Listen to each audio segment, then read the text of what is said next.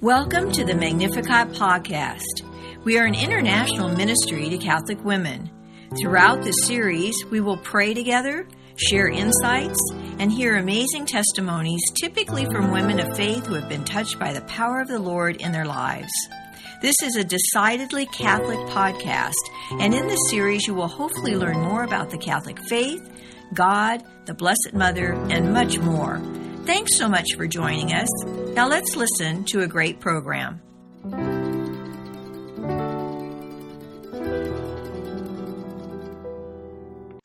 Lent is a lot about priorities. Jesus had only one priority: to be obedient to the Father, according to the leading and power of the Holy Spirit. It was the Spirit who led Jesus into the desert to be tempted, and Christ's obedience to the Spirit which empowered him to resist the enemy's devices. Thus, when at the Last Supper, Jesus foretells the apostles' abandonment during his passion, he can truly say, "I have told you these things so that in me you may have peace. In the world you have tribulation, but be of good cheer, for I have overcome the world." In the Amplified Version, it reads, "I have told you these things so that in me you may have perfect peace and confidence. In the world you have tribulation and trials and distress and frustration, but be of good cheer." That is, take courage, be confident, certain, undaunted, for I have overcome the world. I have deprived it of power to harm you and have conquered it for you. That's in John 16:33. In his first temptation in the desert, Christ's hunger becomes an occasion for the devil to suggest that he satisfy his appetites outside obedience to the Holy Spirit. This would be a denial of his first priority, to love the Father by obeying his commands. Hunger is a God-given impulse that is meant to tell us we need something. Humans are racked with many hungers: physical, emotional, intellectual, and spiritual. There's no sin in being hungry, but there is danger in satisfying the appetites outside the will of God. All too easily, we become slaves to our appetites rather than servants of God. How often we try to satisfy an emotional or social hunger with food or a mood-altering substance instead of a loving relationship. How often we try to satisfy a spiritual hunger for God, the Creator, with a mere creature. Lent is a perfect time to show our appetites who is boss, and we start with looking to God. It says in Philippians, quote, "Have no anxiety at all, but in everything, by prayer and petition, with thanksgiving, make your requests known to God. Then the peace of God that passes all understanding will guard your hearts and minds in Christ Jesus." End quote. Just sincerely seeking the will of God can give us peace. Sometimes we get clear direction, but even if not, we can trust him to keep us in his will. Let's take a little sidebar to talk about sin. The Catechism of the Catholic Church has a lot to say about sin, some of which might surprise you. But today, let's focus on this aspect of sin from paragraph 1850. Sin sets itself against God's love for us and turns our hearts away from it. We know God is love, and therefore his commandments are given to us out of that love, for protection from all that is not love.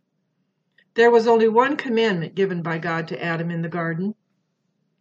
It is, "You are free to eat from any of the trees of the garden, except the tree of knowledge of good and evil. From that tree you shall not eat. When you eat from it, you shall die." Interesting that God said when and not if, but at any rate, we can see that God's motive for forbidding Adam to eat from the tree of knowledge of good and evil was for Adam's own protection. Therefore, if we really want to understand the commandments of God, we must be fully convinced from the start that they are given out of his love for us. Even good things may not be good for us, for reasons that we don't know or don't understand. But we can always trust God to factor everything into what He's asking of us. Now back to Jesus' first temptation, to turn stones into bread to satisfy his hunger. Christ's victory over this temptation of the devil reversed the sin of Adam, as Paul tells us in Romans 5. Quote, "Brothers and sisters, through one man sin entered the world, and through sin death. And thus death came to all men, inasmuch as all sinned. For if by the transgression of the one, death came to reign through that one, how much more will those who receive the abundance of grace and of the gift of justification come to reign in life through the one Jesus Christ? In conclusion, just as through one transgression condemnation came upon all, so through one righteous act acquittal and life came to all. For just as through the disobedience of the one man the many were made sinners, so through the obedience of the one the many will be made righteous." End quote. And then earlier in Romans 5, Paul also pointed out, quote, "Since we have been justified by faith, we have peace with God through our Lord Jesus Christ, through whom we have gained access by faith to this grace in which we stand, and we boast in hope of the glory of God. Not only that, but we even boast of our afflictions, knowing that affliction produces endurance, and endurance proven character, and proven character hope. And hope does not disappoint, because the love of God has been poured out into our hearts through the Holy Spirit that has been given to us." End quote. So our Lenten fast is to be motivated by love, not the act of a slave afraid of its master's whip, but a son or daughter responding to the love of their father, a response enabled by the Holy Spirit given us at our baptism. To understand how we can do this, we need to look to Jesus' baptism at the Jordan River. Matthew tells us, quote, "After Jesus was baptized, he came up from the water, and behold, the heavens were opened for him, and he saw the Spirit of God descending like a dove and coming upon him. And a voice came from the heavens saying, 'This is my beloved Son, with whom I am well pleased.'" In the second temptation, Christ sees the devil's attempts to trick him into using his favor with the Father in pride and presumption. But Jesus, in his total purity of heart and faithfulness to the will of the Father, sees right through the devil's efforts at manipulation. When we become prideful and presumptuous, we set our minds and perceptions above the will of God, just like Adam and Eve in the garden. Following our own mind, the mind of the flesh, we're doomed to death. To avoid this, Paul again exhorts us in Philippians 2, quote, "Have among yourselves the same attitude that is also yours in Christ Jesus, who, though he was in the form of God, did not regard equality with God something to be grasped. Rather, he emptied himself, taking the form of a slave. Coming in human likeness, and found human in appearance, he humbled himself, becoming obedient to death, even death on a cross. Because of this, God greatly exalted him." End quote. Jesus' victory at the time of his temptation and throughout his passion won all the graces ever needed for us to win the battle against pride and self-will. His victory can be our victory. In the third temptation, the devil gets pretty blatant. He flat out asks Jesus to worship him. Of course, he offers Jesus the world and all of its grandeur in exchange.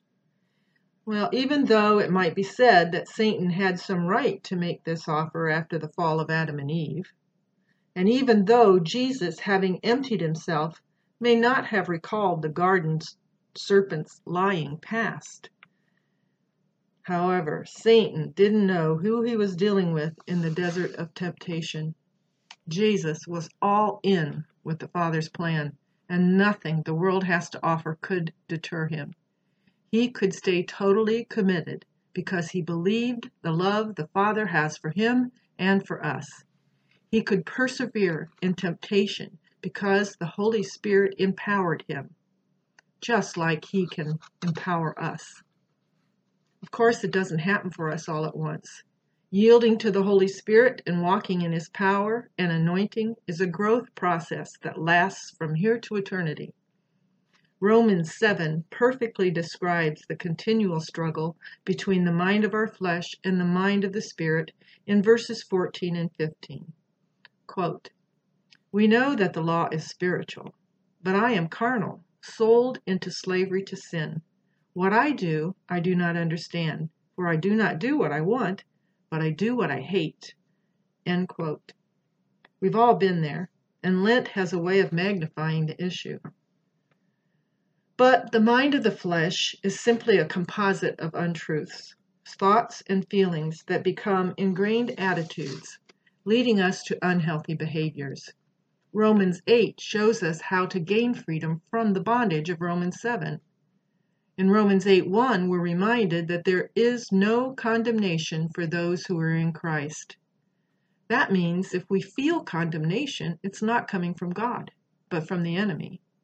The Holy Spirit gives us the grace of compunction, which includes recognition of sin and sorrow for our sin, but also a sincere appeal to the God who saves us from our sin and a joyful confidence in his mercy, love, power, and desire to deliver us.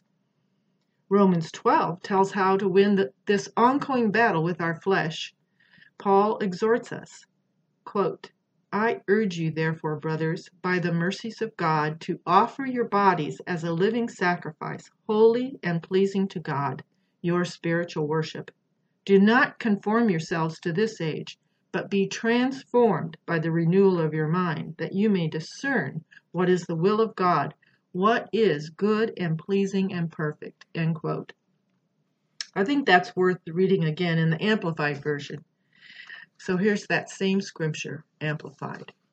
Quote, "I appeal to you, therefore, brethren, and beg of you, in view of all the mercies of God, to make a decisive dedication of your bodies, presenting all your members and faculties as a living sacrifice, holy, devoted, consecrated, and well-pleasing to God, which is your reasonable, rational, intelligent service and spiritual worship.